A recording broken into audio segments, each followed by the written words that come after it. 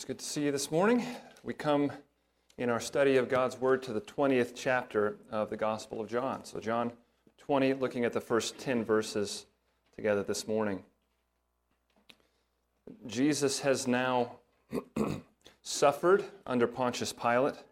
He has been crucified, died, and was buried. That all finishes by Friday night, if we're thinking in terms of the way that we count our days. Following that, there's an entire day that we hear nothing about. Their Sabbath day that takes place then on Saturday. The only thing that we hear comes from Luke's Gospel, which just tells us that they then rested on the Sabbath according to the commandment. So it's a day without activity. It's a day in which Jesus is laying dead in the tomb. And his disciples, I cannot imagine what that day was like for them. And John doesn't tell us. John moves us right away now to the following day, to a Sunday morning. And what we're going to read here in just a moment, it ought to stand out to you what an incredibly visual description this is that we receive. It reminds us that we're hearing about this, in this case, from one who was there, one who was playing a part in these events himself. We're going to see, I think, that in these 10 verses, what we're being given is really a showcase of a dawning. You think of when the sun comes up and the way that that light very slowly and step by step comes to us and reveals. As the sun is coming up that morning, this is what we're finding in the case of Jesus' followers. I used the word dawn in the title of the sermon. You'll hear us use it several times this morning because it's been striking to me how sequentially increasing it is, the realization that they receive from these events. Let's read together then the first 10 verses so we see what we're coming to. I'll be reading from the English Standard Version, John 20, verses 1 to 10. If you're able, would you stand with me for the reading of God's Word?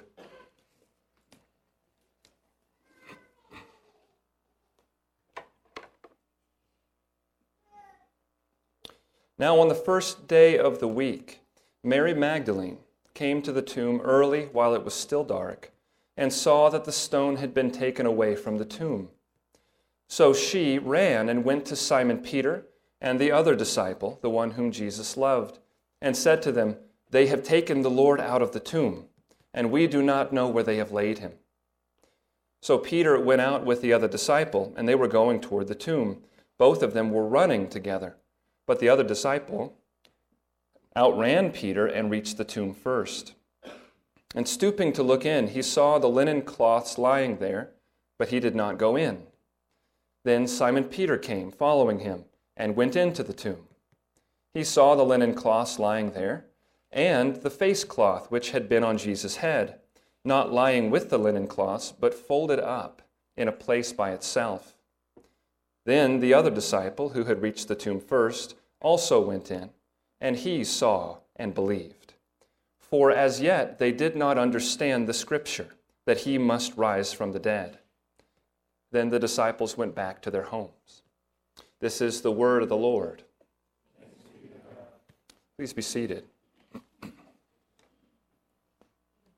The way that John relates this to us is surprising to many because out of all of the places, and this is not an uncommon thing, where we find distinctions of detail and what is chosen to be included among the four Gospels, of all of them, this is one of the places where we find the greatest amount of difference between Matthew, Mark, Luke, and John. And John here gets specific in the picture that he presents of the events in a particular way, as they all do, that chooses to leave out some details and focus on others. This is a very noticeable instance of that. If you were to lay out in front of you all four of the gospel accounts of this morning, it would stand out to you how differently they come across. In fact, if you look into the issue, you find that for some people, much is made of the differences in the four accounts, and it can be confusing. So it's not something I want us to dwell on very long, but I did want us to begin by at least thinking about how that works here and giving a quick description of these differences. And really, when you look at them, they boil down to a couple of things that need to be understood. One is, what I trust we all understand, that the different authors are writing with particular purposes in mind, and they are choosing their details accordingly. Each author is ignoring certain aspects of the story in order to give a clear account. Now, that's especially true in the cases like we come to this morning, which was almost certainly the most frenzied day that any of these people had in their entire life, as they come to realize that the tomb is empty, and there are individuals and groups running to and fro, leaving the tomb, coming back. Where is he? This is a very hectic set of hours. And if you're one who is going to give an account of it written down, you're going to have to choose a particular line of those events and just follow it in order to be coherent. In particular, the authors are doing that regarding the women who came to the tomb and the angels that they met there. That's the place where you find these differences standing out, is in the discussions and conversations between the women who came to the tomb and the angels. The second thing to notice is regarding those conversations. What is difficult is that when you look at, for example, when you look at Matthew and Mark, the women arrive at the tomb, they enter the tomb, and they are addressed by an angel.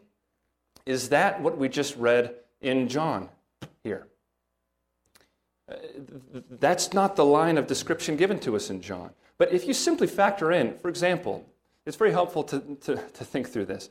Factor in the possibility that these women, Mary Magdalene and the others who were with her, we know there were several of them, factor in the notion that they arrive at the tomb, they see the stone rolled away, and Mary Magdalene turns around and runs back to the disciples to tell them while the other women remain there. Factor something like that in, and what you suddenly realize is that you're going to immediately have two separate storylines going on. And which one are they going to tell us about? Both, one, or the other. They have to make a decision. If we understand that there are multiple storylines happening, multiple lines of action taking place at once, then everything falls well into place as we read all four of the accounts. When we're told different aspects of the details of an account by different testimonies, like we have here, the fact is that we're actually having confirmed for us the legitimacy of the accounts, of eyewitness testimony. Because the only time that you don't have that kind of thing, the only time that you don't have such differences in what's emphasized and in what details are chosen, what perspective it's given to us in, is in the case of pre-planned conspiracies. That's the place where you will find multiple people giving identical details from an identical viewpoint, when they have gotten together and planned out their story that they're going to tell. So what we have in the Gospels, in this case and in many others, is a very obvious, genuine accounting of first-hand witness testimony from a variety of perspectives. What John does is to retell the events of this morning by focusing on the person of Mary Magdalene. Like I said, we know from the Synoptic Gospels that she was not the only woman who was coming to the tomb early that morning.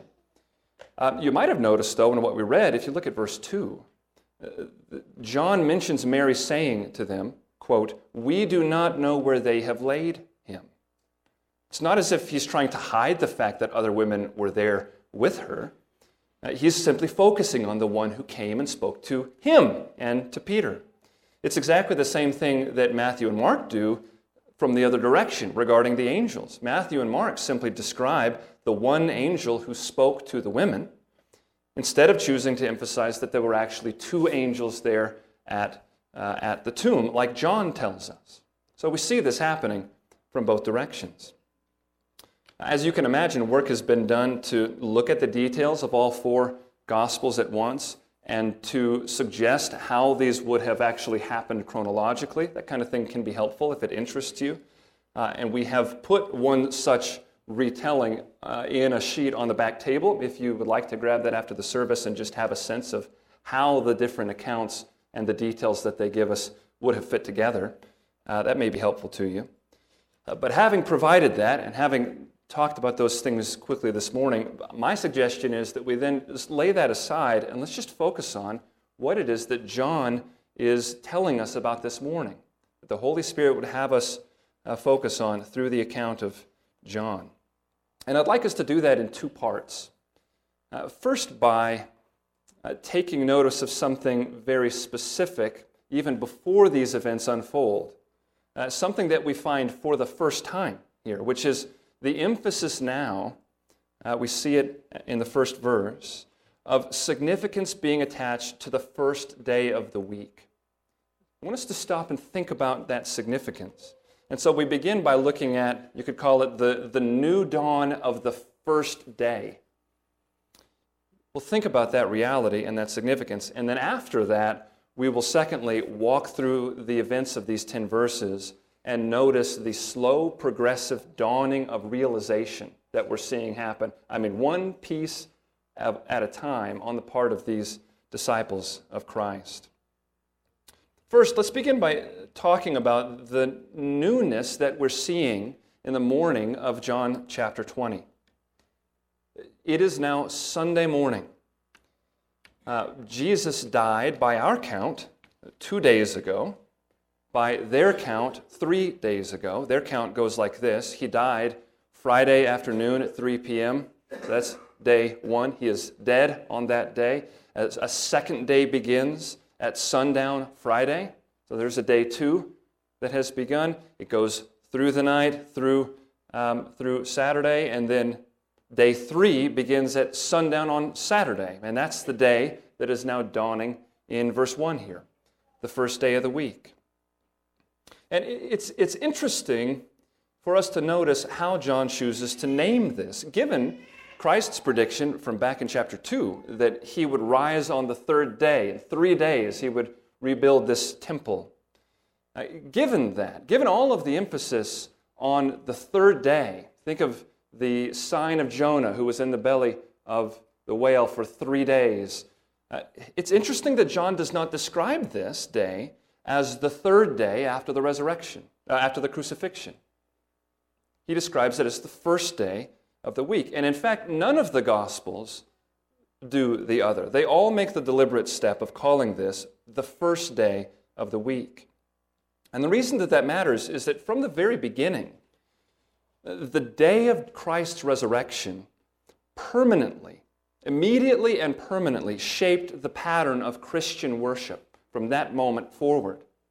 For the first time, the focal point of the week for God's people wasn't on the 7th day. Rather, it was on what has been called the 8th day. The work of redemption was complete at the cross. The rest that God had pointed us to and promised was earned. And Christians now looked not to the 7th day, but to the 8th day, that is, to the first day of the week. A look that is established by Christ's resurrection. And we call that the Lord's Day. That's why we're gathered here right now at this moment, because we are gathering on the Lord's Day for worship. Already by John's time, that was what Christians were calling this day of the week. He calls it that in Revelation 1:10. He speaks of the Lord's Day. And from the earliest descriptions of the gathered church, the pattern noticeably shifts from Saturday to Sunday, to the Lord's Day. We read in Acts 20, verse 7, on the first day of the week, when we were gathered together to break bread. And he goes on to describe. In 1 Corinthians 16, verse 2, Paul specifies the first day of the week as the opportune time for believers to set some money aside to be stored up as a gift to the Jerusalem church when Paul arrives there. This is the immediate pattern of God's people as they gather to worship together. A new day has dawned, and we call it the Lord's Day. Interestingly, this is something to take note of, even for Jewish Christians in the first generation, when the church was predominantly Jewish. We know that Jewish Christians continued to observe the Sabbath. In accord with the Mosaic law, they continued to meet on Saturdays as they were commanded in that covenant. And then additionally, they kept this gathering on the Lord's Day as a very deliberate and separate event of worship.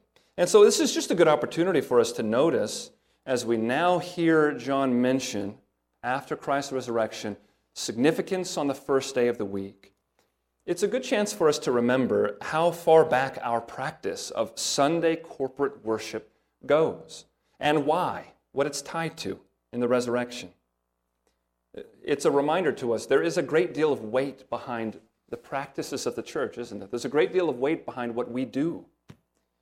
And I don't know if you're like me, but for me, it is encouraging to remember and to notice the ways in which we are simply the latest generation alive to walk in the same patterns and footsteps of 2,000 years of Christian practice. That is a precious thing. It humbles me. It reminds me that I am not the first, that I am a part of God's faithful plan to preserve and grow His people. It's a precious thing, and it's not one to take lightly. And so we just notice that the events that we're seeing this morning are very deliberately given to us as the inauguration of the significance of this first day of the week. Something big is happening here in what we witness. So now with that in mind, let's begin to just walk through the events. Let's experience it one step at a time as it's given to us. The first step that we find of a dawning realization that something has happened is Mary Magdalene's discovery of a tomb disturbance. Look again at verse 1.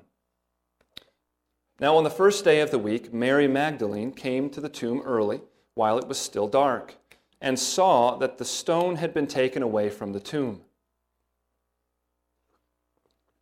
Notice what she has seen and what she has not seen. This is one small step here. It is still dark at this point. She cannot see much.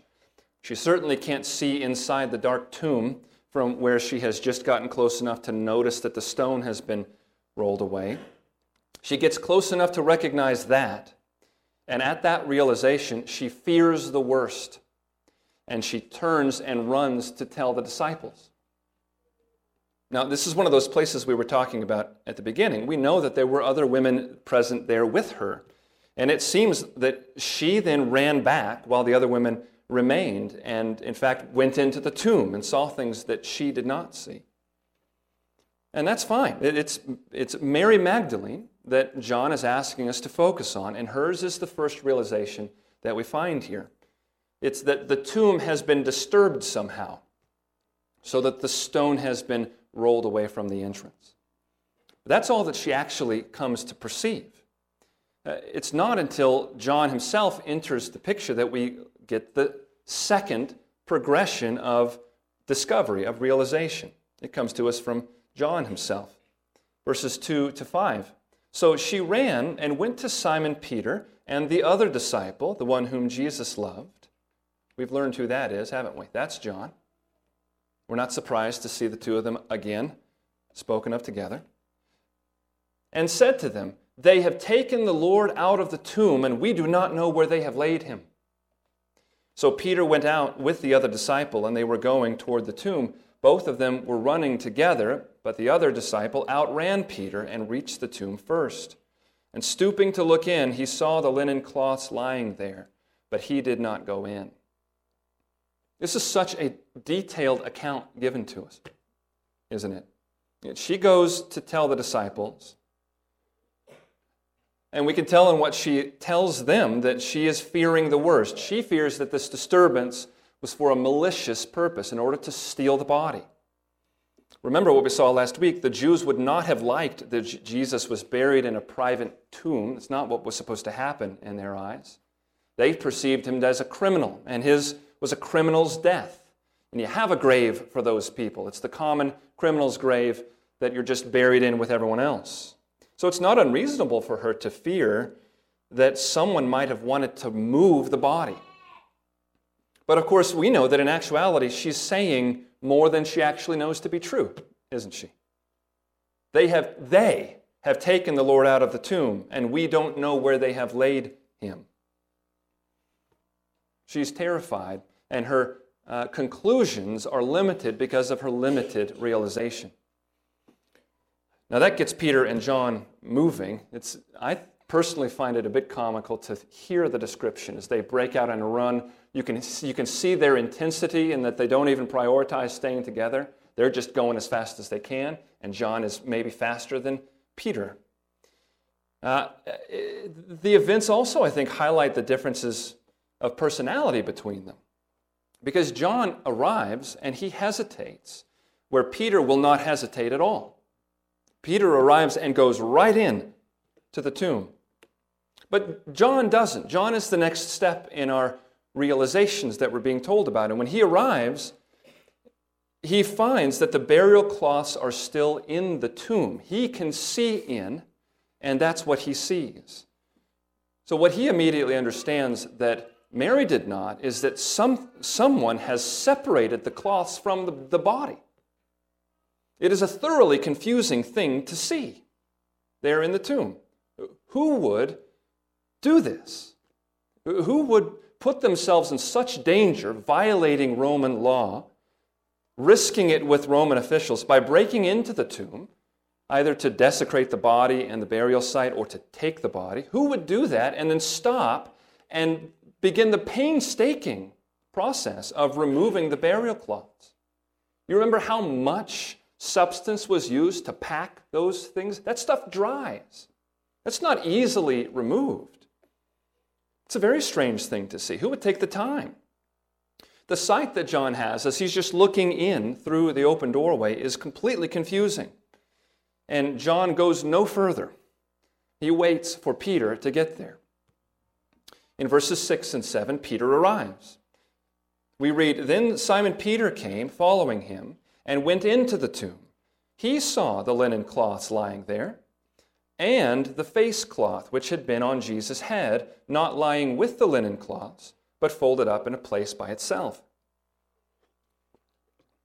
So now the realization is expanding further. Now the whole tomb has been investigated, and it is confirmed the body is not there. The tomb is empty of the body. What John emphasizes here that I think we need to notice is that the tomb is found to be in an orderly state. You have the cloth, the body cloth lying there. It seems to be in the place that it would have been expected. But then you have the face cloth, verse 7, that had been folded up or rolled up neatly and set separate from the body wrap. Can you tell in the scene that John is describing to us that the whole presentation of it is what is so shocking to them? The sheer organization of the room. The cloths in their own place. Orderliness. This is what is emphasized. And when verse 8 comes, and John now joins Peter in the tomb itself, that's what he sees. The emphasis is all on John seeing that same sight. Into verse 6, Peter saw the linen cloths lying there, the face cloth that had been on his head, not lying with the cloths, but folded in a place by itself. That's what Peter saw. Verse 8, then the other disciple who had reached the tomb first also went in, and he saw. And then what? He sees this scene, and it says he saw and believed. It's difficult to be sure. There's some speculation about whether that's intending to separate him from Peter. Did John believe in a sense that Peter yet did not? Or is this a statement about both of them? John also then saw and believed. It doesn't really make it very clear to us in the way that it's written. But what we need to notice here and spend some time thinking about is this belief that is recounted to us. The belief that results from this sight of an empty and orderly tomb. Notice several things about this belief. Notice, first of all, that it is clearly given to us as a limited realization. Whatever it is that they have seen and concluded that he's calling belief, it's limited. Verse 9 will tell us that there is something of a lack of understanding that is accompanying this. But as John is writing this about himself, you can tell he is recording for us a profound realization that he had in that moment. He saw and believed.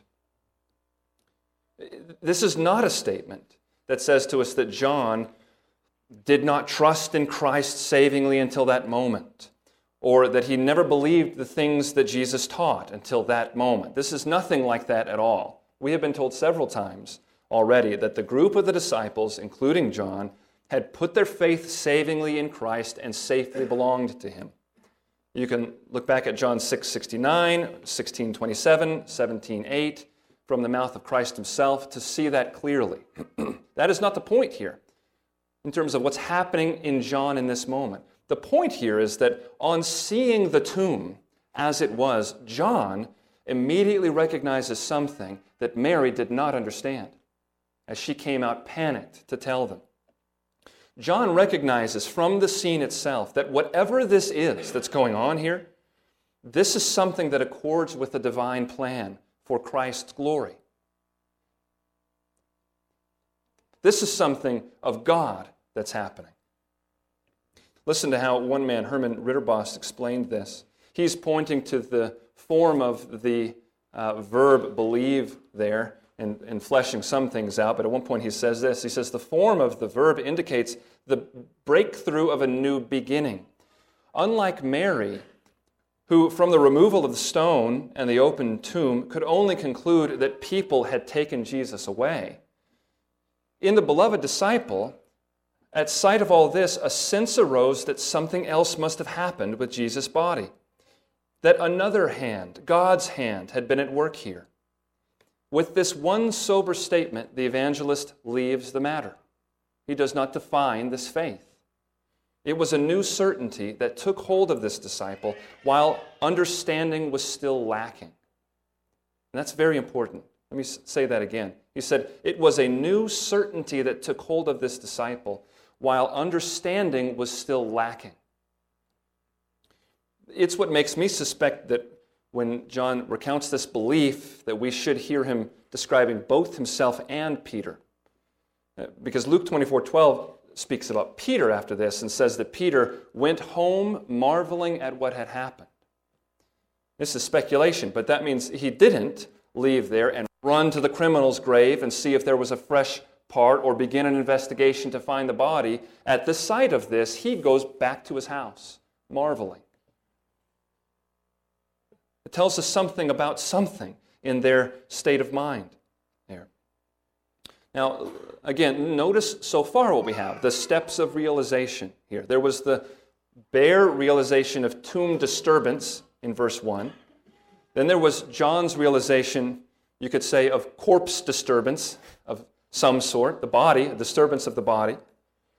And then Peter confirmed the realization of the disappearance of the body in verses 6 and 7. And then in verse 8, we hear of John's realization that what had happened here was not malicious, but miraculous. Whatever this is, it is not a malicious thing I'm seeing. It's something miraculous. It's something to marvel at and wonder, what is God doing here? Verse 10 tells us that at that point, the disciples went back to their homes. And that's it. It can feel like a strange place for them to be left because of what verse 9 says about them. Verse 9 says, "For as yet they did not understand the scripture that he must rise from the dead." And you might say, wait, but I thought it just said that they believed. And you're right about that. What John is telling us is that they are then in a moment when they recognize that God is at work here with Jesus, but they're not coming to that conclusion because they have figured out how these events fit in God's revelation. It is not their knowledge of the Scriptures that has led them to this conclusion.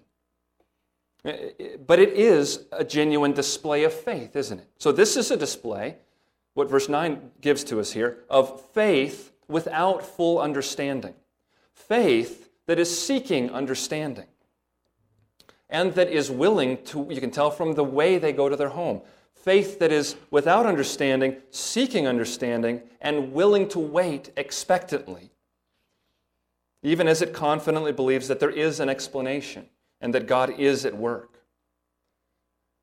Now, I would look at that and I would say to you, my friends, this is a good thing that we are seeing here in that moment for them in redemptive history.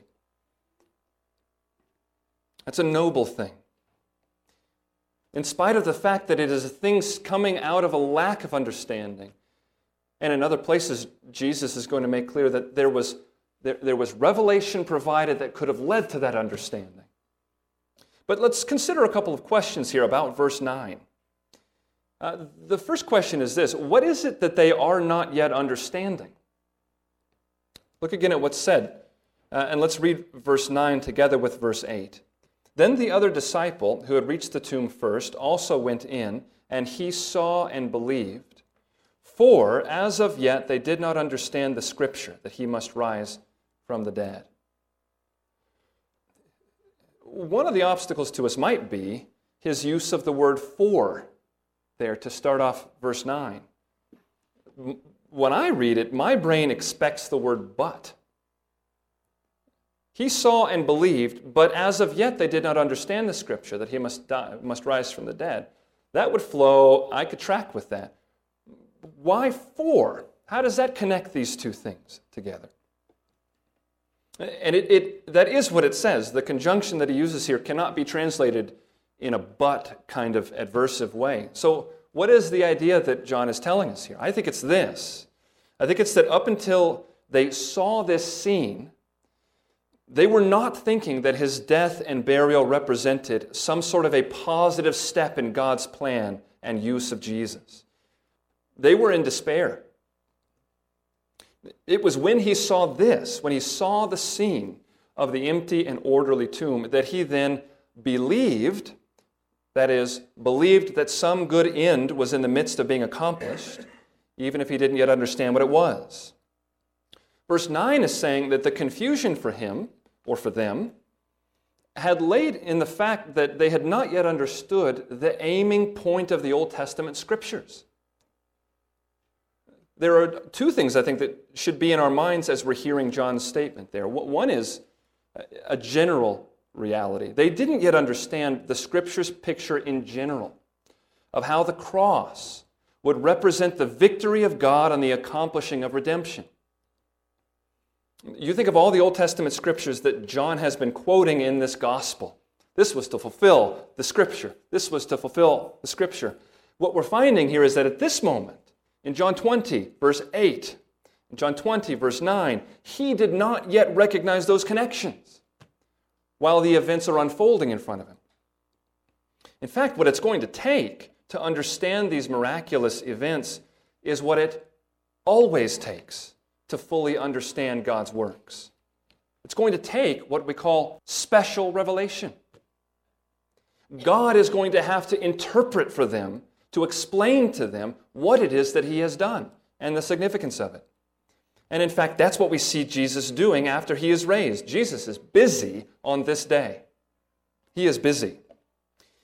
For instance, look over with me to the account in Luke chapter 24. I ask you to turn there because I'm going to read a healthy piece of this chapter. Luke 24, let's look at verses 13 to 27. And when it says that very day, it means the very day that we're studying here in John 20. That very day, two of them were going to a village named Emmaus, about 7 miles from Jerusalem, and they were talking with each other about all these things that had happened. While they were talking and discussing together, Jesus himself drew near and went with them. But their eyes were kept from recognizing him. And he said to them, "What is this conversation that you are holding with each other as you walk?"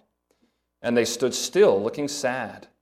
Then one of them, named Cleopas, answered him, "Are you the only visitor to Jerusalem who does not know the things that have happened there in these days?" And he said to them, "What things?" And they said to him, "Concerning Jesus of Nazareth, a man who was a prophet, mighty in deed and word before God and all the people, and how our chief priests and rulers delivered him up to be condemned to death and crucified him. But we had hoped that he was the one to redeem Israel. Yes, and besides all this, it is now the 3rd day since these things happened. Moreover, some women of our company amazed us. They were at the tomb early in the morning, and when they did not find his body, they came back saying that they had even seen a vision of angels who said that he was alive. Some of those who were with us went to the tomb and found it just as the women had said, but him they did not see. And he said to them, O foolish ones, and slow of heart to believe all that the prophets have spoken. Was it not necessary that the Christ should suffer these things and enter into his glory? And beginning with Moses and all the prophets, he interpreted to them in all the scriptures the things concerning himself.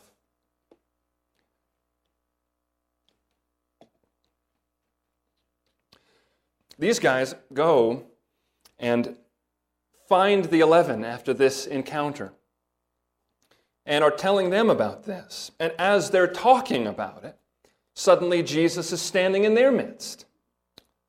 Look at what he says to the 11, down at verse 44 of that passage in Luke. Verse 44, Then he said to them, These are my words that I spoke to you while I was still with you, that everything written about me in the law of Moses and the prophets and the Psalms must be fulfilled. Then he opened their minds to understand the Scriptures and said to them,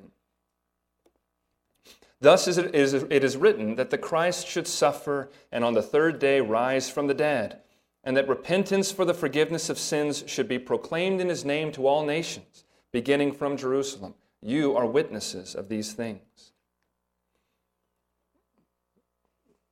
Why is Jesus needing to explain this to all of them? What do they not yet understand in verse 9 of John chapter 20? The general answer is the whole thing. They've seen all the pieces, but they haven't yet seen how they fit together in one perfect and ordained plan.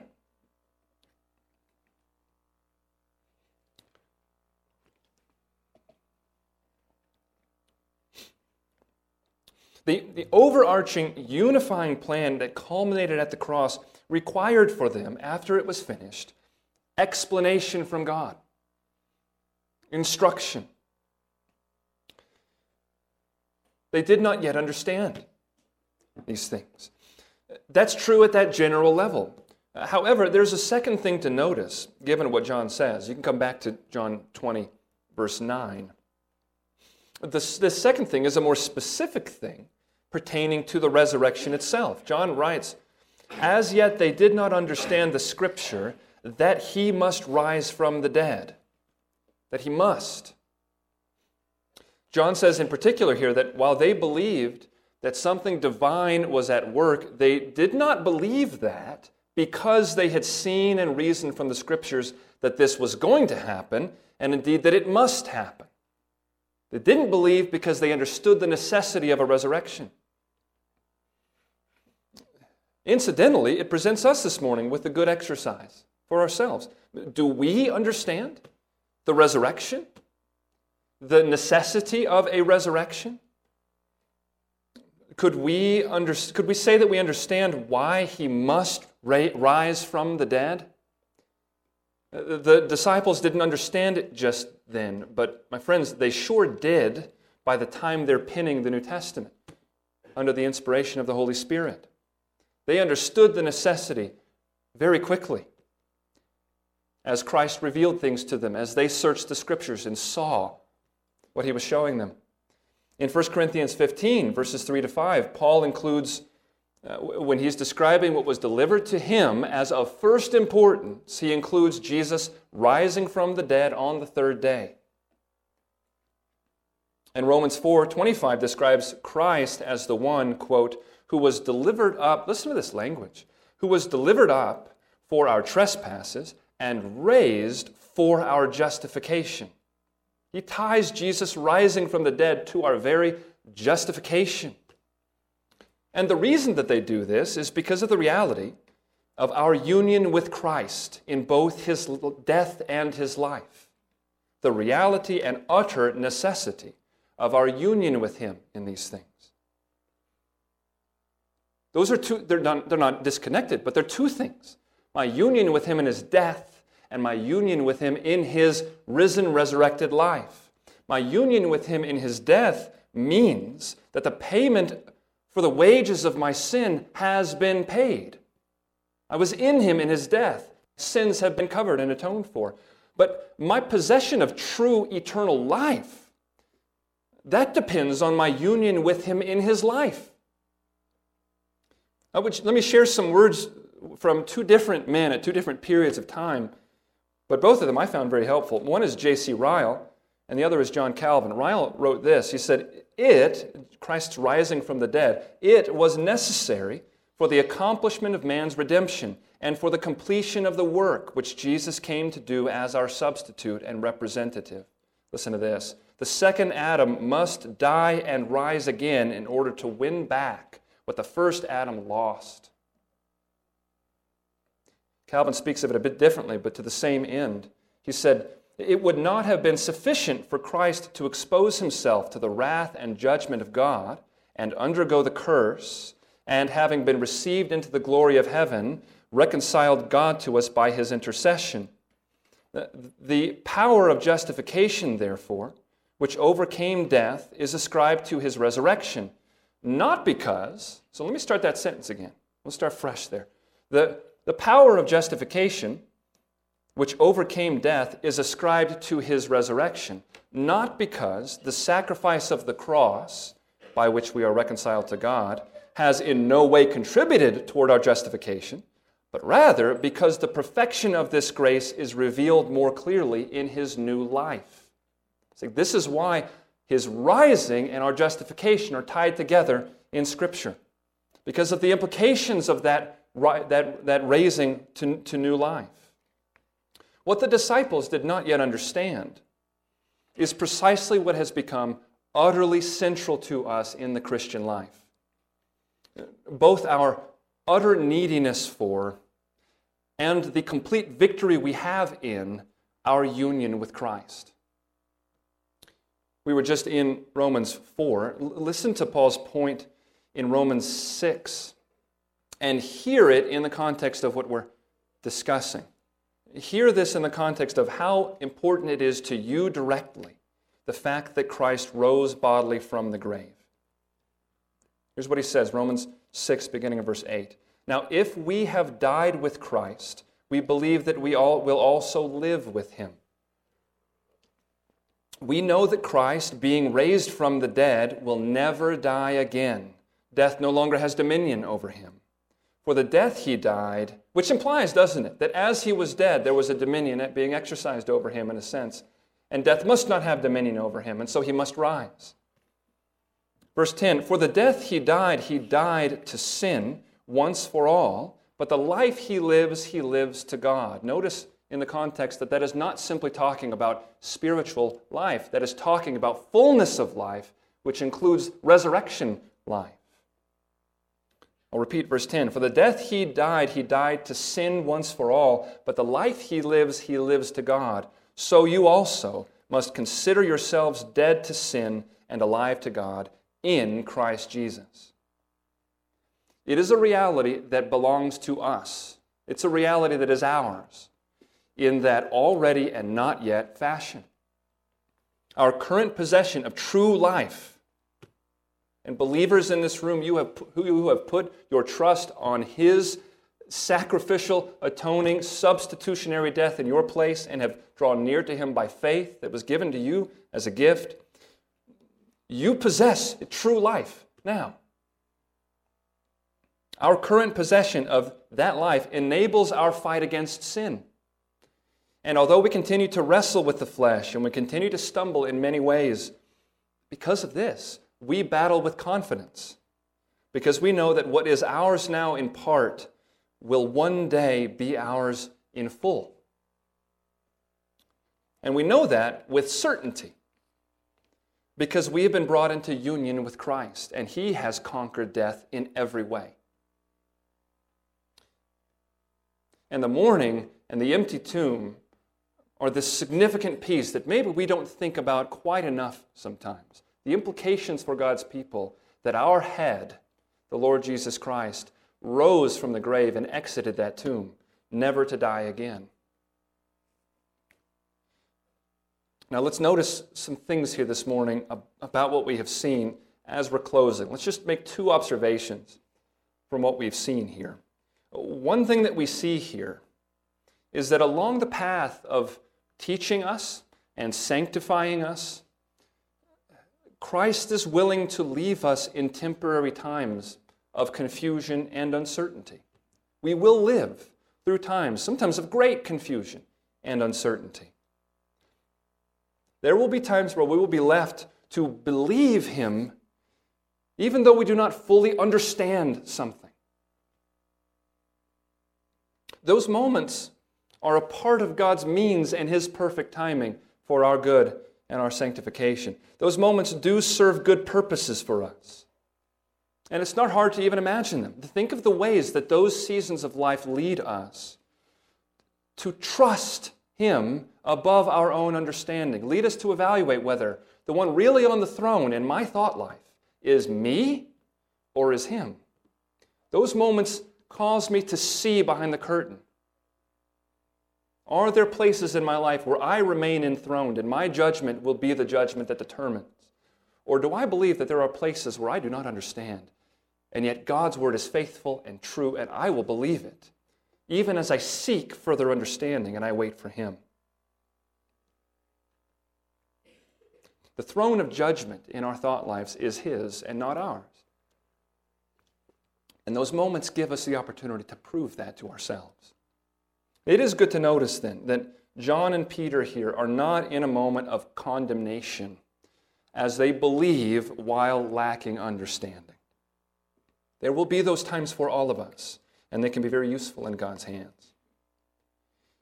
It's one thing that we do well to notice here and to tuck away into our pocket.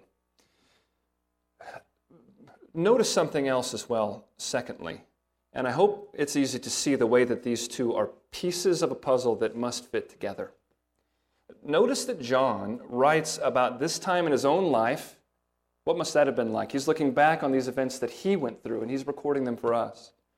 And he's writing here about a time in his own life when he believed and yet did not understand this crucial reality about our life in union with Christ. But he writes about it as one who was ignorant because there was a time in his life in which the Lord had not explained it to him. And my question is for us then. It sort of forces this question upon us. What excuse remains for us as we live with gaps in our understanding of something so crucial to the teaching of the New Testament? What I mean is this. This may be the sort of passage that can serve well in God's hands as a gentle rebuke, maybe a nudge forward in love. Sometimes God nudges in love. Maybe sometimes He pushes a little bit harder. Maybe this morning is a gentle, loving nudge forward in terms of our diligence, and a reminder to us to remain diligent about being a people of the book. This is what we are. We are a people who live and die by the revelation that God has given us in His Word. And as such, we need to be a people who are steadily growing, steadily walking forward in our understanding of God's revealed plan. We are a people with a great number of tasks and responsibilities and spheres of service and work in life, and priorities to go along with all of those. We must be a people whose priorities and life goals, if you will, do include things like, I want to be growing in my understanding of Scripture to the day that the Lord calls me home. You may remember it was in Hebrews chapter 5 that after the writer taught about Christ's work for us as our high priest and how He brought salvation to all of those who obey Him. After writing those things, the next thing he does is he, in love, criticizes his readers. Hebrews 5, starting in verse 11, he says, "About this we have much to say, and it is hard to explain since you have become dull of hearing.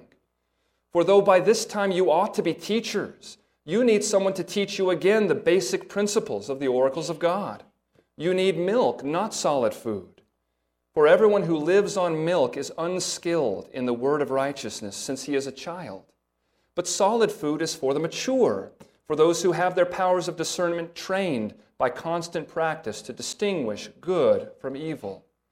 And I'm thoroughly convinced that when he speaks there of distinguishing good from evil, he's not simply talking about moral situations. He's talking about the ability to discern what is true and good compared to what is not true and false. And then he says in verse 6, "Therefore, let us leave the elementary doctrine of Christ and go on to maturity." What a strange turn of phrase there, and one to be careful about. Is he saying, go ahead and get the gospel down and become a believer, and then toss that aside and move on to more important things? Obviously, that's not at all what he's saying, is he? When he speaks of leaving the elementary doctrine of Christ and going on to maturity, he's talking about there should be stages in your life where you are finished laying the foundation, and it's time to build upon that foundation. It's time to work to grow in our sense, our awareness, that leads us to be able to distinguish good from evil, that leads us to be discerning and skilled in the word of righteousness. This is the kind of call that he's giving to his readers. And it's in this context of seeing John and Peter in a moment of lacking understanding and yet believing, we just need to notice they went on to pursue that understanding. So this is an opportunity to be called for us, and we all need it from time to time, don't we? To be called to renew our determination, to be a people who are steadily seeking further understanding of what God has revealed to us in His Word.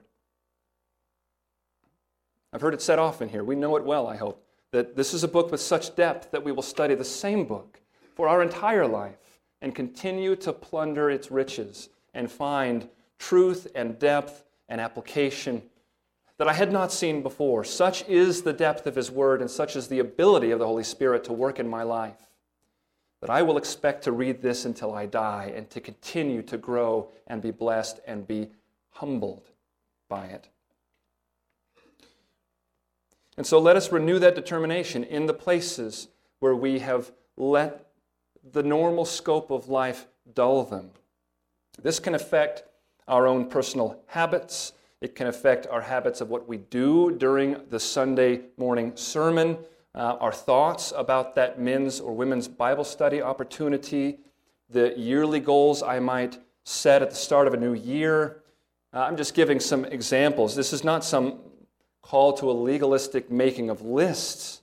It is simply a needed nudge forward by the testimony of Scripture to hear John point out an ignorance he had that the Lord then removed from him by revealing His Word and explaining it to him. In these ways, we follow after the footsteps of the disciples, the apostles, who were humbled and yet were called to follow after Christ, taking up His cross after Him. And by God's grace, we will do the same in our own generation. Would you pray with me? God, we thank You that our Redeemer, our Savior, our King did not remain in the tomb. We thank You for the sheer wonder of it, the display that it is of His power and His righteousness. But we also thank You for interpreting it for us.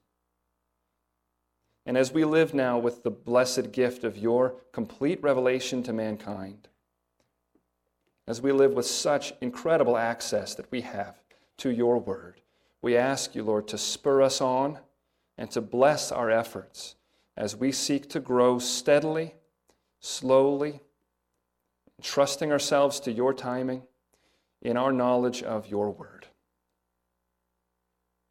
Bless and protect us, Father, by it, as You always have and always will for Your people.